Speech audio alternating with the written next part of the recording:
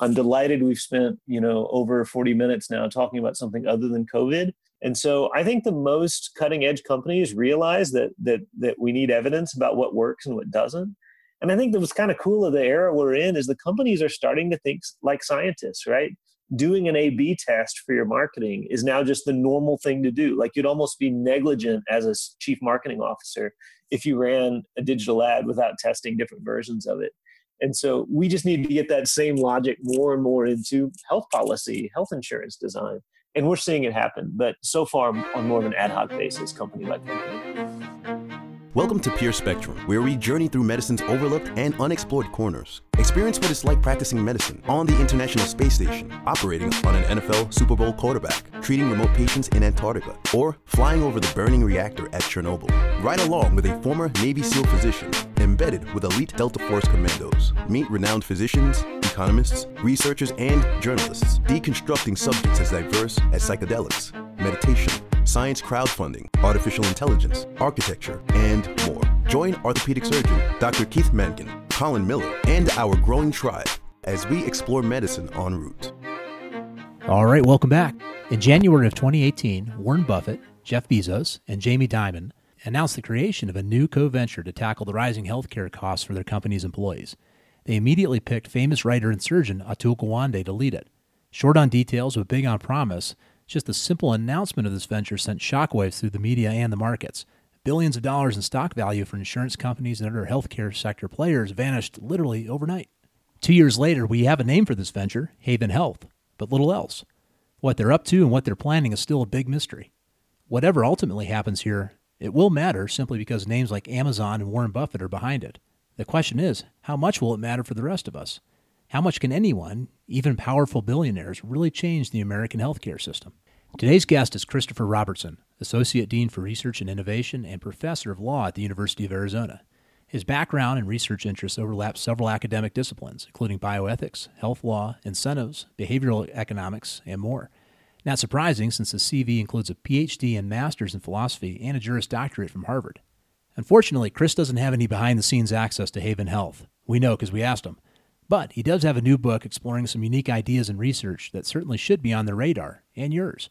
That book, Exposed: Why Our Health Insurance is Incomplete and What Can Be Done About It, also includes a historical overview of our modern American health system, a history often forgotten and overlooked in today's political debates.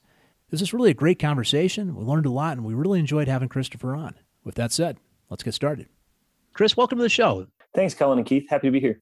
What is today? March 26th, right? So we're still, waist deep in this pandemic that's going on. What's going on in your world? Are you able to do the virtual classes with your students at University of Arizona? Are you able to catch up on the research? What's happening? Well, productivity has really been slammed just by the need to rearrange homework and family and everything else.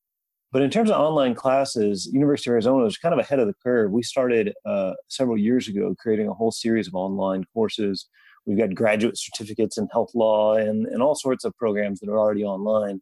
So for our JD students, it really just meant pivoting to adopt that technology we've already been embracing for other programs pretty rapidly with a video studio and content designers and a whole crew. So it's been pretty seamless for us. We've been fortunate. And you find any extra time to work on other research, things that you've had it on the back burner? Unfortunately, I've mostly just been slammed, doing op-eds around coronavirus and podcasts and media and things like that. So, in my life, I kind of have two different gears on my shifter. Sometimes I dive deep and burrow into a new book, and then other times I'm really just trying to get the ideas out there to a broader public. And I'm in that latter phase right now. Yeah, you are. That's exactly what we're here to talk about. So this is a book that just came out late last year called Exposed: Why Health Insurance is Incomplete and What Can Be Done About It. So, that's an easy, Friday night read for sure, easy topic to jump into. But I try to make it readable. I had my dad and my best friend, both non-scholars, help me surgically cut all the jargon out of it, or at least 90% of it. So hopefully it's readable. Well, they did a great job then. And we'll try to avoid spoilers in this as much as we can. So. Yeah, exactly. It all gets fixed in the end. The butler he gets the girl. That's right. All right. Well, Chris, I listen to a lot of podcasts when I'm on the road working. And one of the things I like about it is sometimes I am exposed to a subject or something interesting I wasn't going to look at otherwise. And that's something I'm going to pick up. And when I was beginning your book, I really had no idea how we got to where we are today with our insurance framework, the different payers, everything from copays to deductibles to annual enrollment. I had no idea that, this is a long road to get here. And we're so frustrated by so much of this all year long. Yet many of these ideas, some of them were Nobel Prize winning economists who contributed to this. Some of these were real battles that happened, legislatively. I found it very interesting, actually. And I think it's helpful for a lot of people just to have a brief history of this. Give us an idea where the idea of having health insurance came from and kind of take us down the history, especially here in the United States. Sure. I mean, there was a time in which we both had very little evidence about what worked in healthcare. We had treaters, physicians who were practicing in techniques that were passed down hand to hand from their mentors. And at that time, healthcare was actually relatively inexpensive as well. If you got sick, there wasn't a whole lot the physician could do, but there was also not a whole lot the physician could charge. But as we started to modernize our healthcare system and develop these phenomenal drugs and phenomenal devices that really had powerful economic value, the prices and the costs started coming along with them. And it soon became clear that it would be infeasible for people to buy healthcare out of pocket. The costs of being in a hospital, even in the 30s and 40s and 50s and 60s, started growing and beyond the scale of what an individual could risk. And so we started seeing Blue Cross and Blue Shield pop up. And then after World War II, there was such a pressure to try to hold down wages in the United States from rapid inflation after the war. And so what we saw employers do instead is start offering other benefits in lieu of wages, such as health insurance. It became a way to provide value without accelerating the wages too much. In the 70s and 80s and 90s, however, that same strategy really prevented any real growth in wages for decades as we shifted more and more of our health spending into insurance coverage. And we actually had no increases in actual take-home pay otherwise. And so in the 60s and 70s, economists started really worrying that insurance may be doing more harm than good. It's essentially sinking our social welfare gains into this one particular form of consumption, which is healthcare. And so economists really started focusing on really health insurance as a potential welfare loss, as a potential economic problem.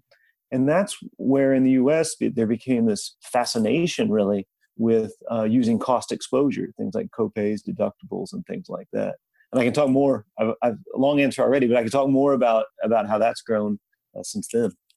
It seems like a simple idea, and it seems like something you talk about that's generally agreed on both sides of the aisle, that you should have some skin in the game, right? That's what deductibles and copays were designed to do, and also as cost reduction tools.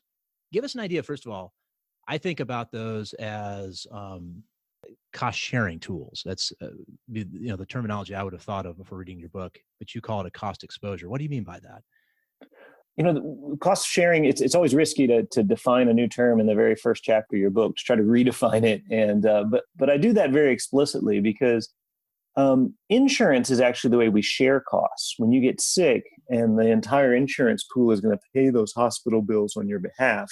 So the insured portion are literally the shared costs, whereas the uninsured portion, the cost payment, the copay, the deductible, is actually the unshared cost. That's what John Smith has to pay for his daughter's health care. And so it really is almost a euphemism or a misnomer to call the copay a cost sharing, because it's actually the exact opposite. The second reason that cost exposure is a better concept is because we actually design these mechanisms to try to deter people from consuming the care. We actually want them to see the price tag and sometimes run away and say, "No, thanks, doc."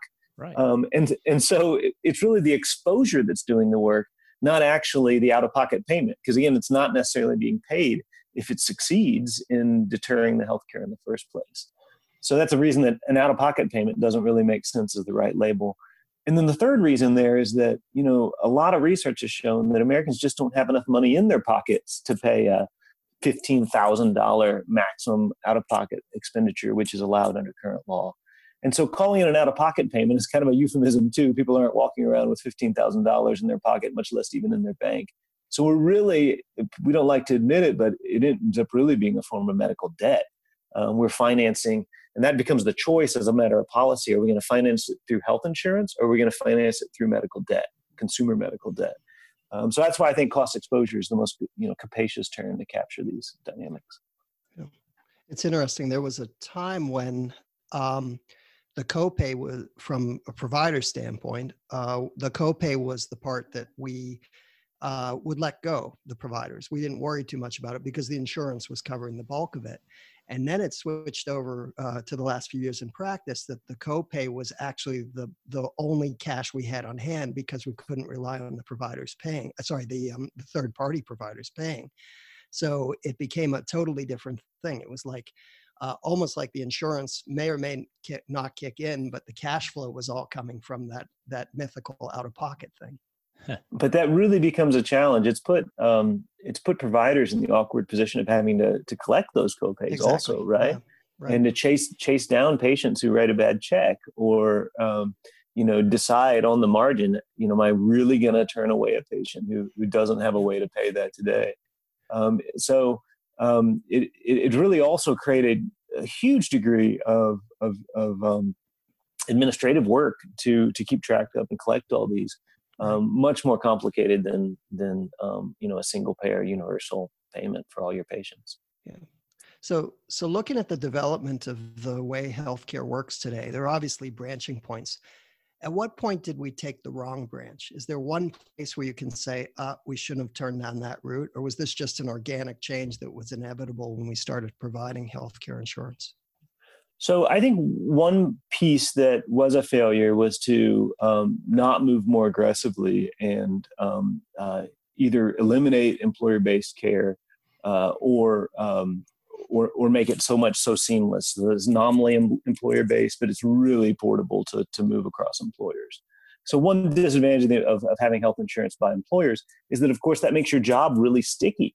And it's actually contrary even to the American principle of entrepreneurship, where you should be able to leave your job, go start your own business, and not have to worry about how your diabetes is going to be treated or how your kid's asthma is going to get treated. So I think that was one big failure. But the second one that's really more the focus of my book is in the 60s and 70s, we have really allowed the economic idea of moral hazard, this idea that health insurance was creating all this wasteful spending. It became like this elephant in health policy discussions, where it's a relatively minor thing, and it's based on, it turns out, a political or an economic theory that patients are the ones deciding what health care to consume, when in fact all the research since then has started to show that it's really the providers. They're telling me whether I get the patented drug or not. They're telling me whether I get that MRI for lower back pain or not. Patients aren't in a very good position to really second guess their providers, since after all, that's why they go to the physician in the first place. So as we've seen since the 60s, we've seen a dramatic increase in copays, deductibles, and coinsurance. And just in the last decade alone, for example, they've grown 212%, deductibles have, at a time when premiums have only grown 5 times, which is still huge. It's actually 10 times the rate of growth of inflation. So I think that's been the error that's just compounded year over year. We hear these big numbers.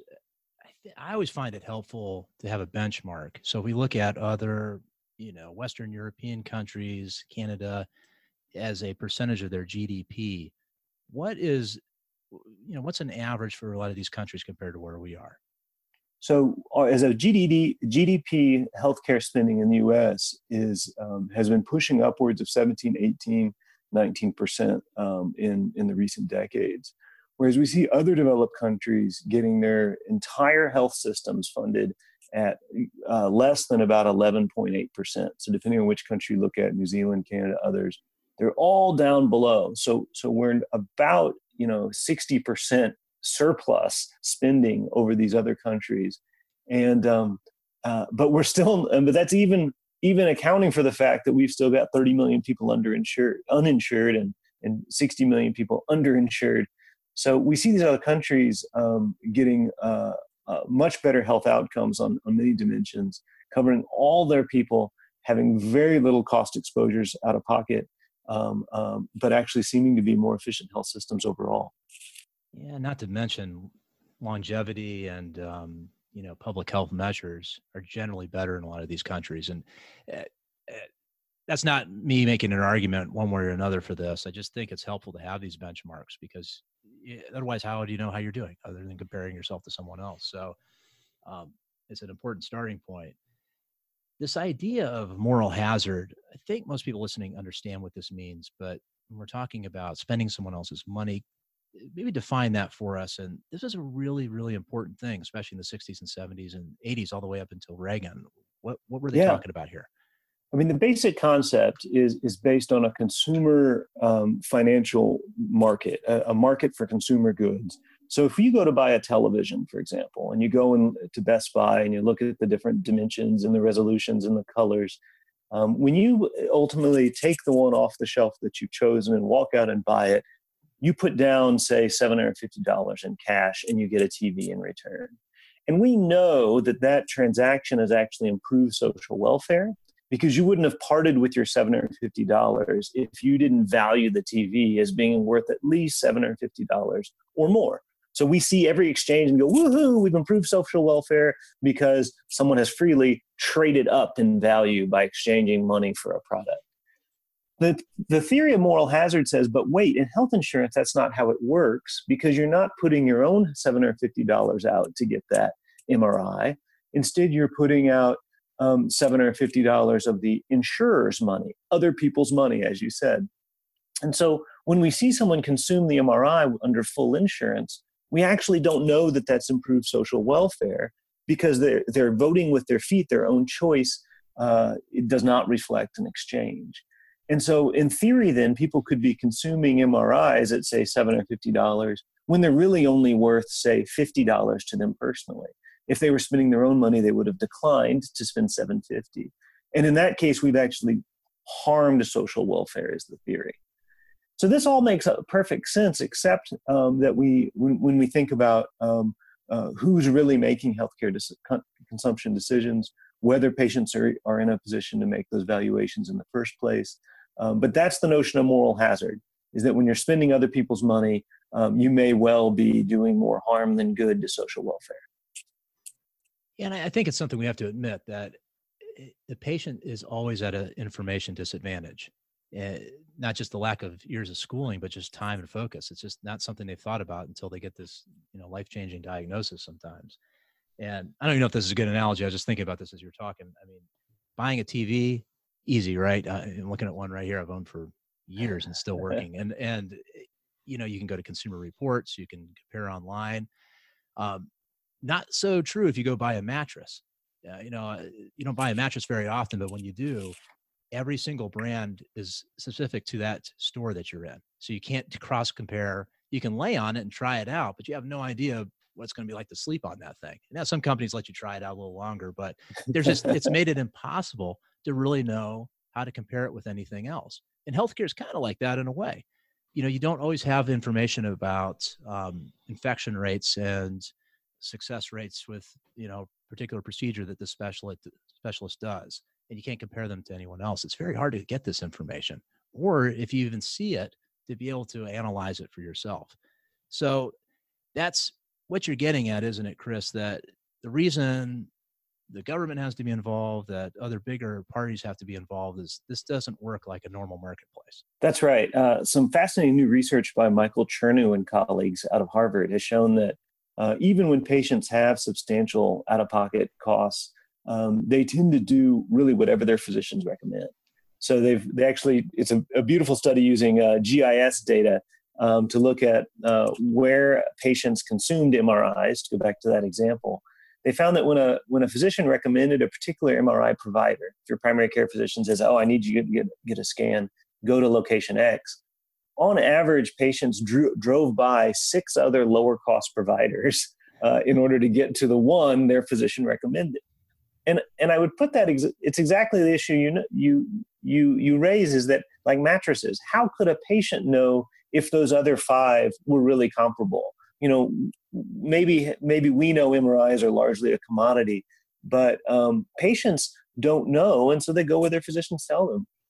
I want to go back to this RAND study. This is something you and other researchers have used for a long time, and I have to admit, I never heard about this before. But this was an experiment where the researchers were able to, almost like dialing knobs on a machine, tweak the copays, tweak the insurance premiums, and look at how things actually worked out. First of all, tell us what this study was designed to do and why it's been so important. It really was a remarkable feat of social science that I'm not sure we could get approved by an ethical review board today. Because back in the 70s, they literally randomly assigned families to different forms of health insurance. There were 5 different profiles, but in one form, it was what they called free care, that all the care you needed would be provided by the insurance company, to other mechanisms that had increasingly larger copays and deductibles. And they managed to then observe how much healthcare people spent or consumed during the period. And to some degree, they're also able to observe the health outcomes. What did people die? Did people get sicker if they were exposed to copays and deductibles? And so the landmark top line finding was that for median families in terms of income and health, giving them larger cost exposures caused them to substantially reduce their health spending. And it seemed to do so without hurting their health. Nobody additional was dying in the system that was getting these cost exposures and declining health care. But as you looked a little closer at the data, they were able to determine that the healthcare people were declining. They were doing so indiscriminately. They were declining what we'd consider high-value care, like an antibiotic for a bacterial infection. That's high-value care. We actually want people to take that health care if it's an antibiotic for a bacteria. But if it's an antibiotic for a viral infection, you're just wasting money. You're actually creating bacterial resistance. That's low-value care. We want people to decline that. Exposing people to a $50 copay was not causing them to get more discerning. It was just it was like rolling a die. And if it comes up 6, don't consume the care. And so it turns out that it was a really crude mechanism. 2 reasons for that, if I could say, is that, we already have these gateways on health spending, which are physicians. So again, if the physician is prescribing you that antibiotic, you take it if you can afford it, and you don't if you can't afford it. But again, that's not tracking value. Last little point I want to mention about our 2 final points about the RAND health insurance experiment is that unfortunately, the study wasn't sufficiently powered statistically to look very closely at poorer patients and those with chronic diseases. But some of the data suggested they actually had worse health outcomes due to cost exposure. And the last piece that was really only noticed and emphasized in the years since was that patients who had these larger cost exposures were more and more likely to actually drop out of the study, a problem we call attrition, which, as much as I love the idea of a true randomized experiment, it's no longer a randomized experiment if people are self-selecting whether they want to stay in the study. So it ended up sort of undermining the ultimate validity of the experiment. So this is kind of like the famous Framingham study, the heart study that was started in 1948. And it's very useful because it was a longitudinal study looking at factors that might contribute to heart disease. But, it was a small town in Massachusetts with mostly white people. So, it's not, it's not how you would design a study today, but they're also just really expensive and hard to do and take forever. So, these end up being really important research tools. And I can't emphasize enough how at a moment in time, the RAND experiment was incredibly powerfully influential for the idea of, hey, let's jack up cost exposures. Look, they work. RAND said so. And they did work, right? I mean, it can reduce costs if that's your goal. If you're an HR in a company, that's what you want to do. But if you want your employee working for a long time and healthy, that's a different question to ask, right? That's right. So you quoted economist from MIT, Jonathan Gruber. He was actually on our show last year, and he said, here, higher co-insurance rates with an out-of-pocket limit can significantly reduce healthcare use without sacrificing health outcomes for the typical person, which is really our main goal, right? I mean, that's what we're talking about. And that's one of our goals. We need to worry about the typical person, but also the non-typical persons too. Well, that's right, because they contribute more, as a matter of bad luck, which we'll talk about that too. This study, how long did it go on, and how many people were in it? I was just curious. I didn't have a chance to actually dig into it myself. As I recall, it was roughly like 5,000 families, so it was a relatively large study.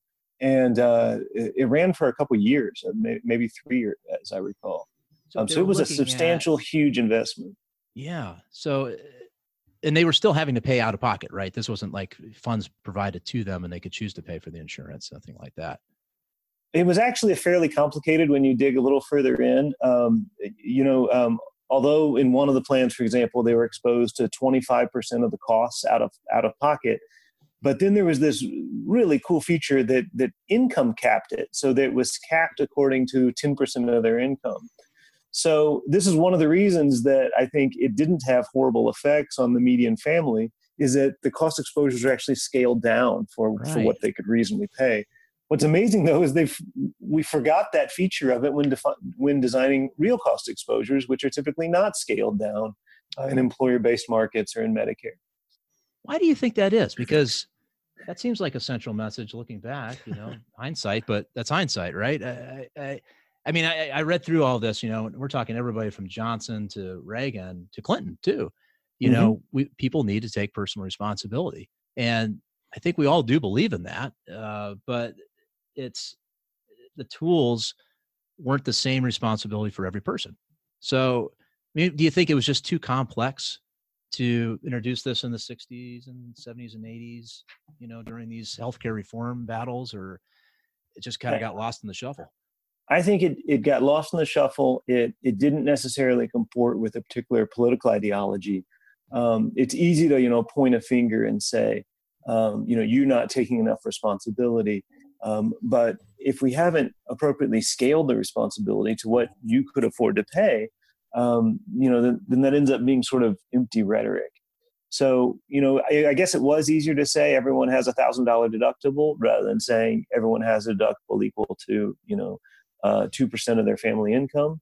But we do that in other places, right? And frankly, in our employer-based health insurance market, that's a particularly good place to scale cost exposure to income, since the employer is providing both of those, right? Right.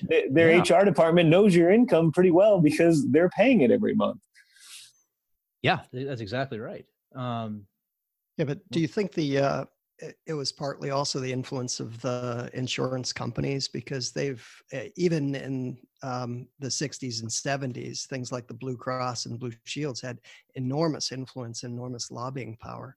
Isn't it likely that they said, no, we don't want it to be a percentage. We want everybody to pay the full amount of the copay? Well, I mean, I guess it's somewhat becomes semantic as to what's the full amount, right? It could be, you define the full amount as whatever has been assigned to this patient. We already have this fragmented system where, there are multiple employers, each with their own copay profile, even if they're within Blue Cross. So it would require, back then you would have had to print a different card for each patient showing, their out-of-pocket maximum. Once we move to, to digital healthcare, where, it's pretty easy and it's already done to look up, well, what is each patient's copay? So it's definitely feasible now technologically, and I think it probably could have been done in the first place. One more thing about this RAND study before we go on. So maybe about few years, 5 years tops, what were they looking at for health outcomes within that short amount of time to see what that effect is? Do you remember? Yeah, so they obviously were tracking mortality. They were looking to see if people keeled over, but that's a rare enough outcome that even with 5,000 families, it's not likely you're going to get statistical significance on that outcome. So they were looking at other like proximate outcomes like blood pressure,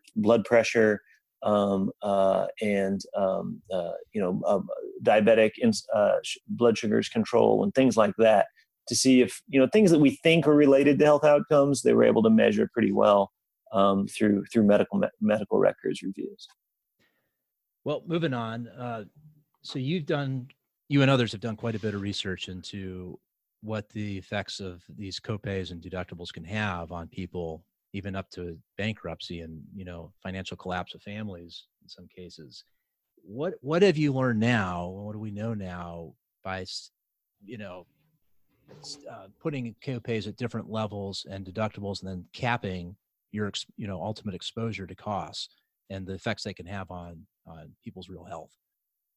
Yeah, so the Affordable Care Act was primarily focused on getting more people covered, right, and expanded health insurance coverage through Medicaid expansion and the individual exchanges.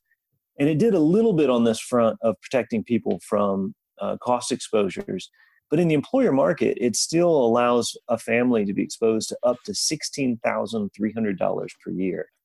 And if you think about what that amount would mean for a median family, that's a quarter of your entire family income that could be wiped out in a year if you get in a car wreck or get cancer or get, need a lung transplant.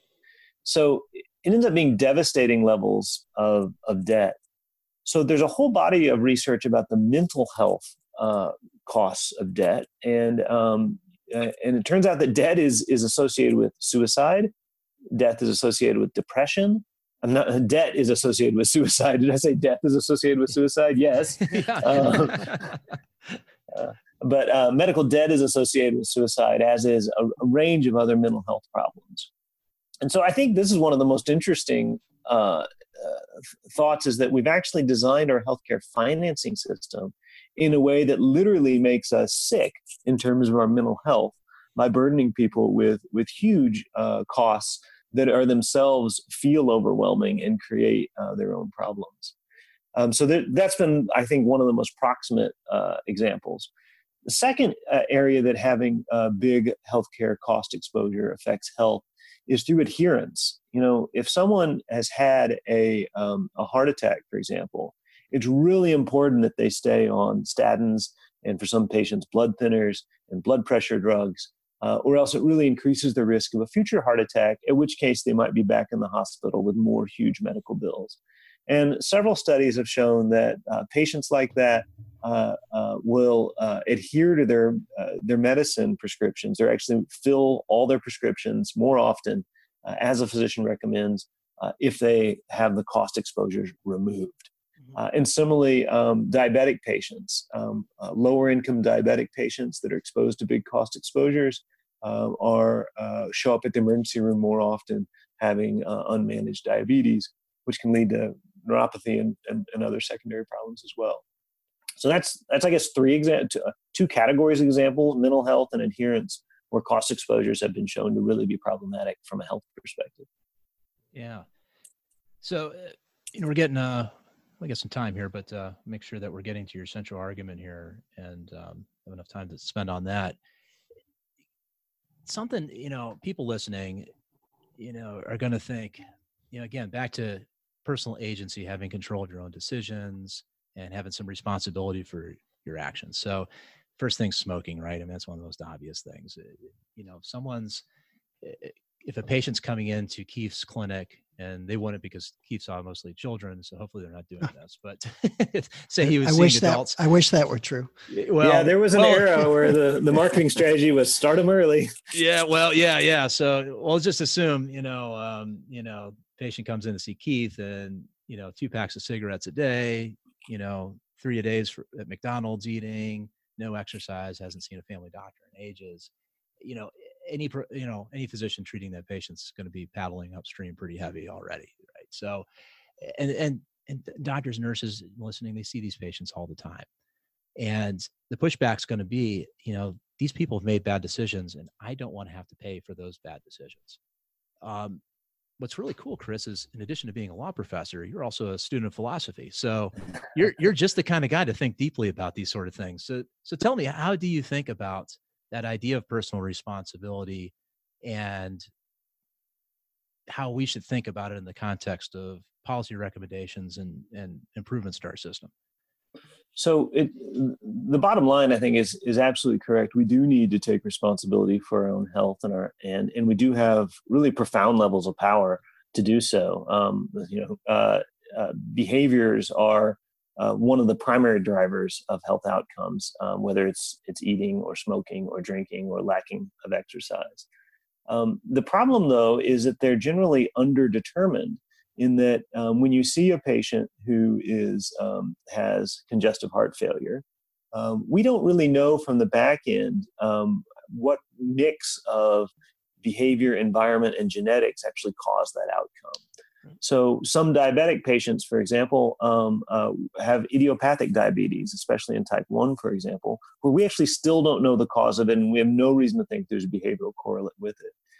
And so the challenge then is ex post setting a policy that creates the right incentives when for any given case we don't know the mix of individual behavior versus non-individual behavior as the causal factor. It's a causation problem. So in my view, we really should focus more on taxing the risky behaviors at which point we know where the causation is. So I'd rather see taxes on tobacco rather than cost exposures on lung transplants, because lung transplants, again, can be needed for all sorts of different reasons, whereas we know that every pack of cigarettes is increasing your risk. And so that's exactly the sort of strategy we're on. Of course, we have huge tobacco taxes already, but to the extent you think there is more risk that we're still haven't internalized, we should raise those tobacco prices. And so that would be true of other risky activities as well. I think that's the way to get the personal responsibility to incorporate the costs. Because sooner or later, these patients are going to be imposing costs on the system one way or the other. We're not going to effectively leave them out on the street to die. So we're going to be bearing the costs collectively. So we should recoup them on the front end, not the back end. Yeah. I mean, it's just like if my neighbor's house is on fire, I could ignore it because it's not my house, but it's going to affect me eventually. So it's probably my interest, not just being a good neighbor, but in my personal interest to call 911 and deal with it. Exactly. And also from a resource standpoint, we want to prevent the congestive heart failure from happening, because it's always much more expensive to pay for the cardiac care or the lung transplant than it is to prevent that. And even from a behavioral perspective too, you want to make those costs salient at the consumption decision. Right. Not tell someone, if you smoke 50 years from now, you might need a lung transplant and you're going to have to pay $20,000 for it. That's not going to be salient the way as, oh, I'm buying this pack of cigarettes. Wow, it's $10. Maybe I won't buy it. Right. And the research shows this as well. The single biggest the behavioral factor for smoking or alcohol use is the price of it. Right. Well, we should probably just match it to the highest copay that showed the lowest usage. There you go. That makes sense. We already have the metrics. We just match them. There you go. All right, Chris. So we have enough time for you to go over the main arguments in your book and some of the solutions you're proposing, and not totally go over time here. I thought we talked a little bit about this before we got started. Everyone's heard about this because there's been a lot of buzz in the news. This is called Haven Vision. If you go to Haven Healthcare, which sounds like a rehab center, but this is actually an organization headed up by Atul Gawande, who everybody's heard about. He's the general surgeon who's a big-time writer and staff writer for the New Yorker. And this is all backed by Amazon, Berkshire Hathaway, JP Morgan. And whatever they're doing, we don't know because there's not much on their website, but they're working on some big solution to get healthcare costs down, presumably for their employees, but then maybe having lessons that can be more broadly adopted. But that's all we know. We don't know anything. Chris, if you were asked to come advise these guys, Warren Buffett gave you a call and said, Chris, read your book, I need your thoughts on this. And assuming we're probably in the same general kind of, partisan stalemate that we're in right now, policy recommendations aren't one of them. I'm curious, what could they do, within those bigger companies and within, and this is, your law professor hat here, within the legal framework that we live in today, of federal laws and state and local laws, what freedom do they have to make changes, and what's realistic here? Just if you had to make some guesses. Sure. Well, we've already talked about scaling cost exposures to income. So I'd love to see for their employers, for their employees, them creating a cost sharing profile. If they're going to continue using copays and deductibles, it needs to be lower for lower paid employees and higher for higher paid employees for all the reasons we've discussed. A second thing I really hope they would do is remove cost exposures from the sorts of healthcare that they want their patients, their employees consuming. Things like insulin, zero cost exposure. Things like statins, zero cost exposure. We shouldn't be nudging, and they shouldn't be nudging their patients/employees away from what we know is good healthcare. But more generally, I would suggest that we need to quit creating problems with cost exposure, but they sure are not the solutions to wasteful spending. And for that, you really need to pivot to the real drivers of healthcare consumption in the U.S., which are the providers. I would really focus on aligning their interests with thrift and health. So one way to do that is, of course, move away from a fee-for-service model. A fee-for-service model incentivizes them to provide more service and generate more fees. I think that should be by now clearly dead. I would rather see physicians moving to salary models. I think we have some beautiful examples of that in places like the Cleveland Clinic. Physicians tend to prefer it, actually. Take home your check. Don't worry about trying to run a small business. Instead, worry about providing the best care for your patients. Focus on the science, the patient relationships. And so I think moving physicians to salary can make everyone happier and give you sort of the basic tools of management, which we've discovered in every other part of the economy, where we can really align incentives, create outcome targets, and manage to those goals. So that would be the main focus I would suggest is, stop doing the harmful things with patient cost exposure and instead focus on the physicians and start doing some rational things on that side. So could that look like a telemedicine option with primary care? Because these are big companies. Amazon's everywhere. JP Morgan's everywhere. Berkshire Hathaway owns a bunch of different companies. I don't know how deep they want to go with whatever they're working on here. But you can't possibly build your own clinics in every town and city in America.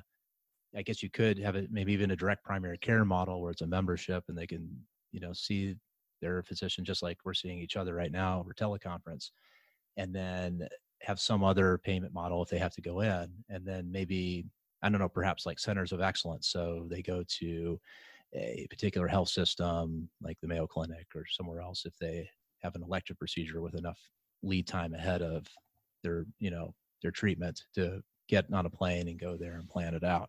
Is something like that? Is that what you're thinking of?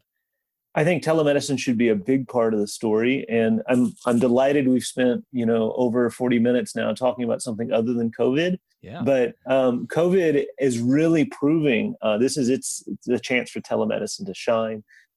Secretary Azar has exercises emergency powers to allow telemedicine across state lines. This is something that health policy nerds like me have been working on for decades because it makes so legally, total what was sense. prohibiting that before? The state-based licensure of physicians. So you had to have a license in every state where your patient would be.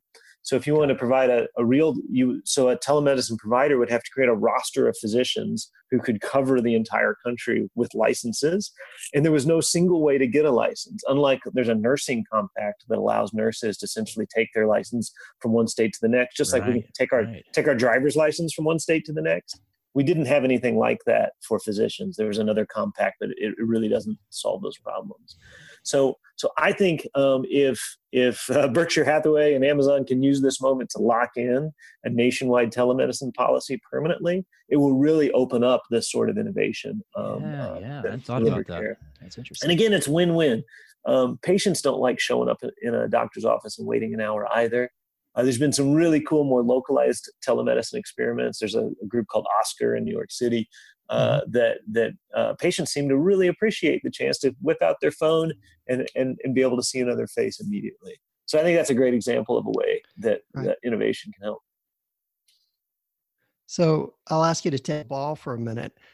My wife is a provider in one of the big hospitals here in Dallas, and they've suddenly released all this bandwidth so you can read films from home and all these things. she's concerned as soon as it's over, it's all gone. It magically disappears. Do you think this is here to stay? Is this going to be one of the benefits, not really a benefit, but one of the effects that of the COVID pandemic that will actually help alter the landscape of healthcare? I think so. I think it's going to, it's hard to put a cat back in the bag, whatever your analogy is, right? I think people are going to see the utility of this. They're going to see that, frankly, the laws were merely protectionist. They were local state doctors and local state boards trying to reduce competition. And that once you've opened that up, I think it's going to be very hard to roll it back. And this is an area where, thank goodness, all the research and data I've seen suggests there's real upside here. Right. And you actually had a couple of case examples where some of these changes have been implemented. One was Pitney Bowes. Give us a couple ideas what's going on there, because this has been tried or is being tried right now, right? Some of the things we've been talking about this morning. Yeah. I mean, I like the idea of literally just scaling cost exposure as a percent of income, scaling that maximum annual cap. But Pitney Bowes did it a slightly different way. They just created two different cost exposure profiles, one for people at the management level or above, which exposed them to more costs since they could afford it, and another profile for other people in the lower levels of the company who had lower incomes. And so it's a way to keep it simpler. You have two big pots rather than an infinite scale. So I think that shows one feasible mechanism. Comcast, on the other hand, the cable company that everybody loves to hate, is actually doing amazingly well in this space. They actually eliminated cost exposures for most of their patients, for most of their employees, which, frankly, it sounds radical in the employer market. But let me just emphasize that in the US, we have Medicare, which has 20% uncapped cost exposures. Right. But increasingly large portions of that population are actually getting Medicare Advantage plans, whose primary function, one of the main ones, is actually to eliminate those cost exposures. Right. And instead they use narrower networks and management of physicians and things like that to lower costs instead. So patients in those plans tend to love them. And it's a real example of how you don't need cost exposures to have an efficient, happy plan. So as a researcher, do you find some of these companies willing to share data and let you kind of look under the hood to see how things are going? Or are they a little more tight about that? And then what are the laws concerning that? Because obviously HIPAA is part of it, but there's a lot to learn here is what I mean. How much access do you have? Absolutely. In fact, most of what we learned over the last decade is from companies who have been willing to actually do experiments, say we're going to sometimes randomize, or we're going to open up our data and do a real clear pre-post experiment. One of the huge tech companies, by the way, had a big paper in one of the top economics journals where they actually used the tech company's data as they moved to a high deductible health plan. And so I think the most cutting edge companies realize that we need evidence about what works and what doesn't. And I think that what's kind of cool of the era we're in is the companies are starting to think like scientists, right? Doing an A/B test for your marketing is now just the normal thing to do. Like you'd almost be negligent as a chief marketing officer if you ran a digital ad without testing different versions of it. Right. And so we just need to get that same logic more and more into health policy, health insurance design. And we're seeing it happen, but so far on more of an ad hoc basis, company by company. Yeah. Are the health insurers and the providers and the hospitals willing to share their data with you with this research? Yeah. So there's always, some red tape that exists for good purposes of privacy. But increasingly, we are getting to a learning healthcare system. Most of the large health systems have at least one major academic center. That's the way to get to the cutting edge new technologies. So that also then connects the social scientists or the policy analysts like me can get access to the same data and do broader analyses as well.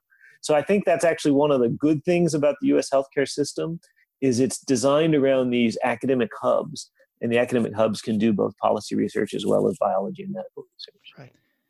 Well, Chris, I hate to cut us off here, but we're at the hour. I know you've got another meeting you got to jump onto, and we got to continue on with our homework day. Hey, this is great. I really appreciate it. Before we get going, just tell everybody here how they can learn more about you, find your book, and follow some of your work.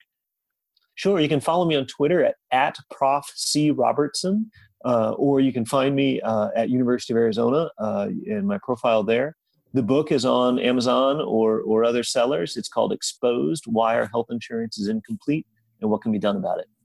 And we'll get links and notes to all of that on the website for everybody. And that said, that's Christopher Robertson. Thanks so much for joining us this morning, Chris. This was a lot of fun, and stay safe out there. My pleasure. You too, guys. Take care. Thank you. Appreciate the work you do. Thanks for joining us on Peer Spectrum. Please support the show by writing a review on iTunes and join the conversation at peerspectrum.com. Keep up with the latest episodes and share your ideas with us on Twitter, Facebook, or email at peerspectrum.com.